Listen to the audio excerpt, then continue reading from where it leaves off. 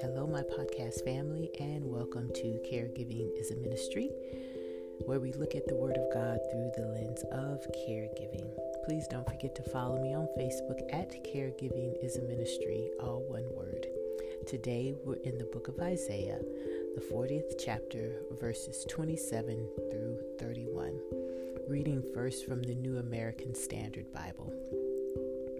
Do you not know? Have you not heard? The everlasting God, the Lord, the creator of the ends of the earth, does not become weary or tired. His understanding is unsearchable. He gives strength to the weary, and to the one who lacks might, he increases power. Though youth grow weary and tired, and vigorous young men stumble badly, yet those who wait for the Lord will gain new strength. They will mount up with wings like eagles. They will run and not get tired. They will walk and not become weary. The Message Bible reads this way: Why would you ever complain, O Jacob, or whine, Israel, saying, God has lost track of me. He doesn't care what happens to me. Don't you know anything? Haven't you been listening? God doesn't come and go. He lasts. He's creator of all you can see or imagine. He doesn't get tired out, doesn't pause to catch his breath. And he knows everything, inside and out. He energizes those who get tired. He gives fresh strength to dropouts. For even young people are tired and drop out. Young folk in their prime stumble and fall.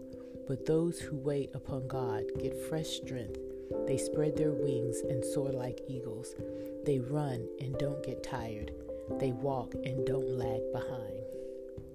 Isn't this a wonderful scripture of encouragement? At least it is for me. Most times we read verse 31, those that wait upon the Lord will renew their strength.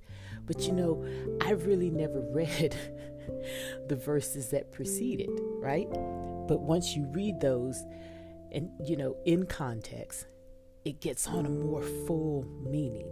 At least it does for me.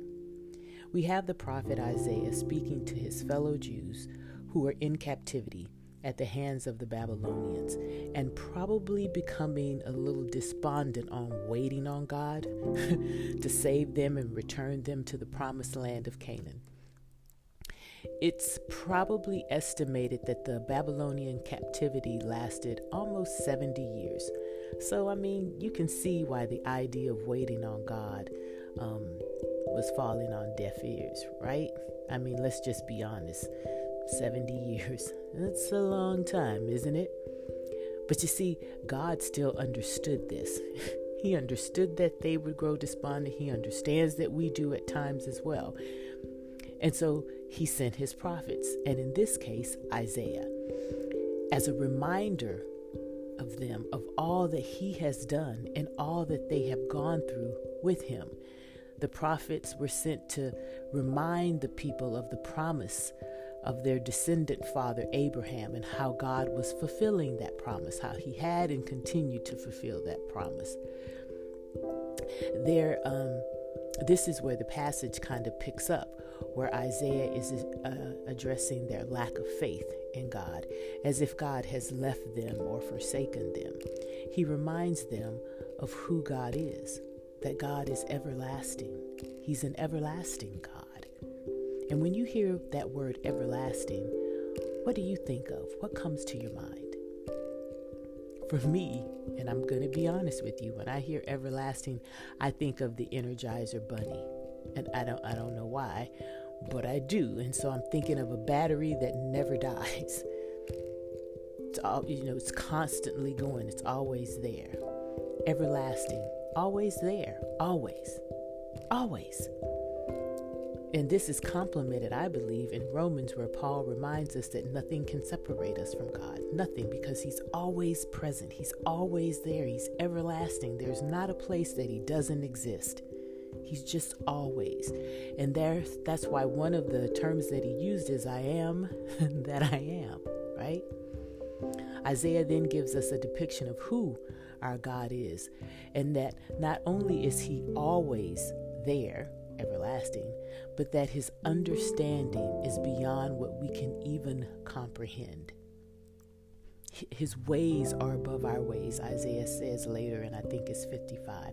His thoughts are above our thoughts. He's just incomprehensible to us. Yet we still try to put him in a box so that we may understand him. We're never going to understand everything about God. But the one thing that we must understand about God is that he loves us. He loves us. Then Isaiah goes on to talk about God gives us strength when we're tired, and he gives it to us when we need it, and we need it on a daily basis, don't we? I like the contrast that Isaiah goes into when he uses the youth to demonstrate that even they grow tired in comparison to the strength of those who are strengthened by God.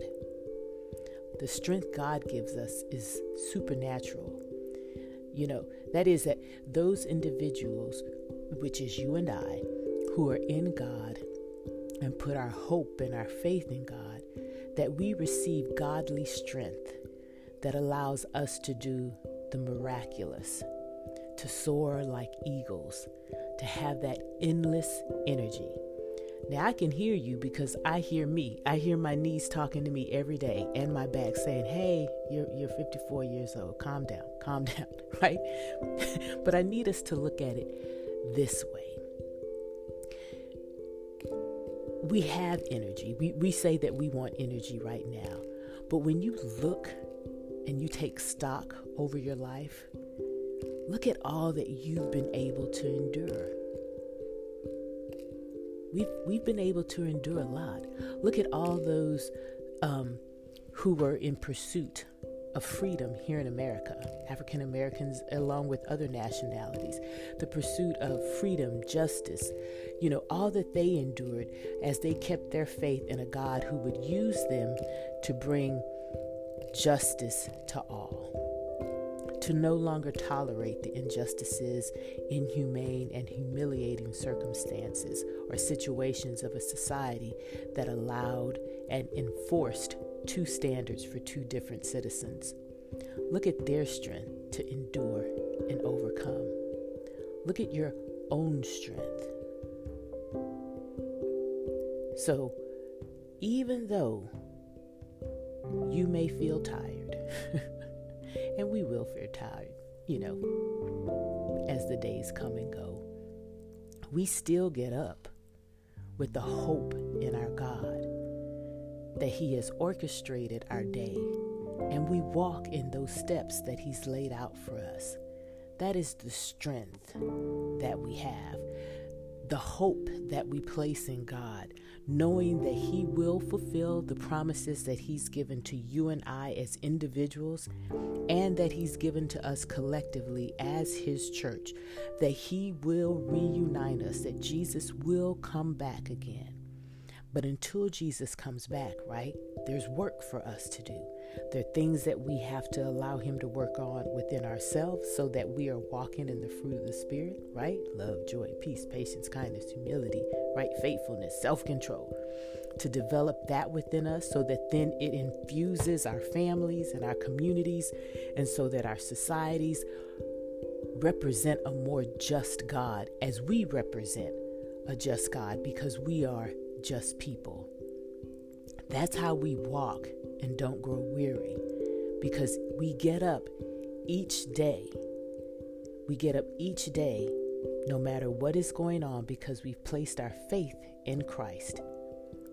And we get in the fight and we push toward the high calling that God has placed before you and I. So today, my fellow caregivers and you out there, I'm telling you to soar. Continue to soar.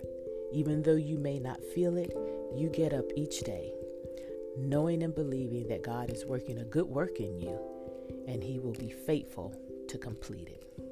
Let's pray. We thank you, Father, for being an everlasting God, for being a God that we really can't define totally, for giving us just the amount of knowledge that we need, that we are able to comprehend, because you are incomprehensible at times.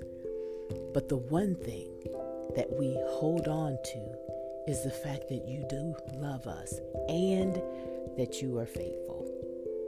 We thank you, Father, for being a faithful God to us, for not allowing us to get so deep into our own situations that we, one, think that we can do things without you, and two, that we realize that we are never alone, for you are with us.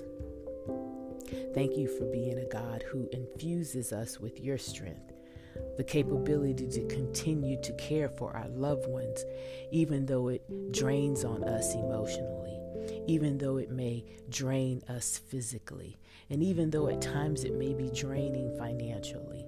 But we keep getting up every day knowing that this day can be a different day as long as we put our hope and trust in you. That nothing that we do, as long as you are at the center of our lives, will be done in vain. That everything will work out for our good and your glory if we just continue to trust you. Forgive us, Father, for getting tired of waiting. We know that waiting is a part of life, and it is a large part of life. Help us to learn how to wait with a better attitude, with that expectation of knowing that you will return, and your return will be the answer of our prayers, as we wait for the return of our Savior, so that we will be reunited as a people where you bring your kingdom here on earth. We love you and we praise you, and we thank you for being our God. In Jesus' name we pray. Amen. Alrighty. I hope you enjoyed today's episode. Now go and minister the act of caregiving in the name of Jesus. Remember, you have God's strength today. Bye.